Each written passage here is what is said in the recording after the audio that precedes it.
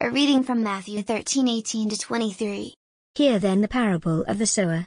When anyone hears the word of the kingdom and does not understand it, the evil one comes and snatches away what is sown in the heart. This is what was sown on the path. As for what was sown on rocky ground, this is the one who hears the word and immediately receives it with joy. Yet such a person has no root, but endures only for a while, and when trouble or persecution arises on account of the word, that person immediately falls away. As for what was sown among thorns, this is the one who hears the word, but the cares of the world and the lure of wealth choke the word, and it yields nothing. But as for what was sown on good soil, this is the one who hears the word and understands it, who indeed bears fruit and yields, in one case 100-fold, in another 60, and in another 30. Here ends the reading. Thanks be to God.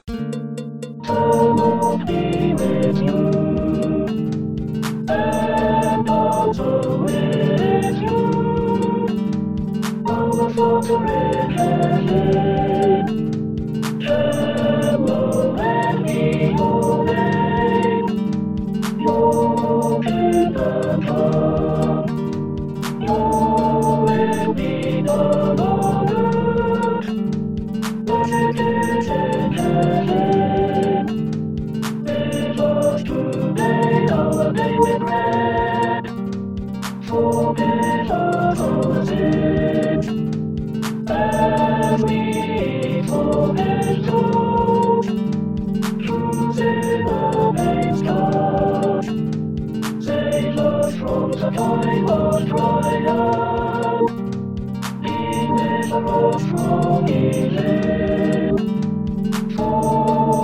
kingdoms and power, and the glory of yours, now and forever.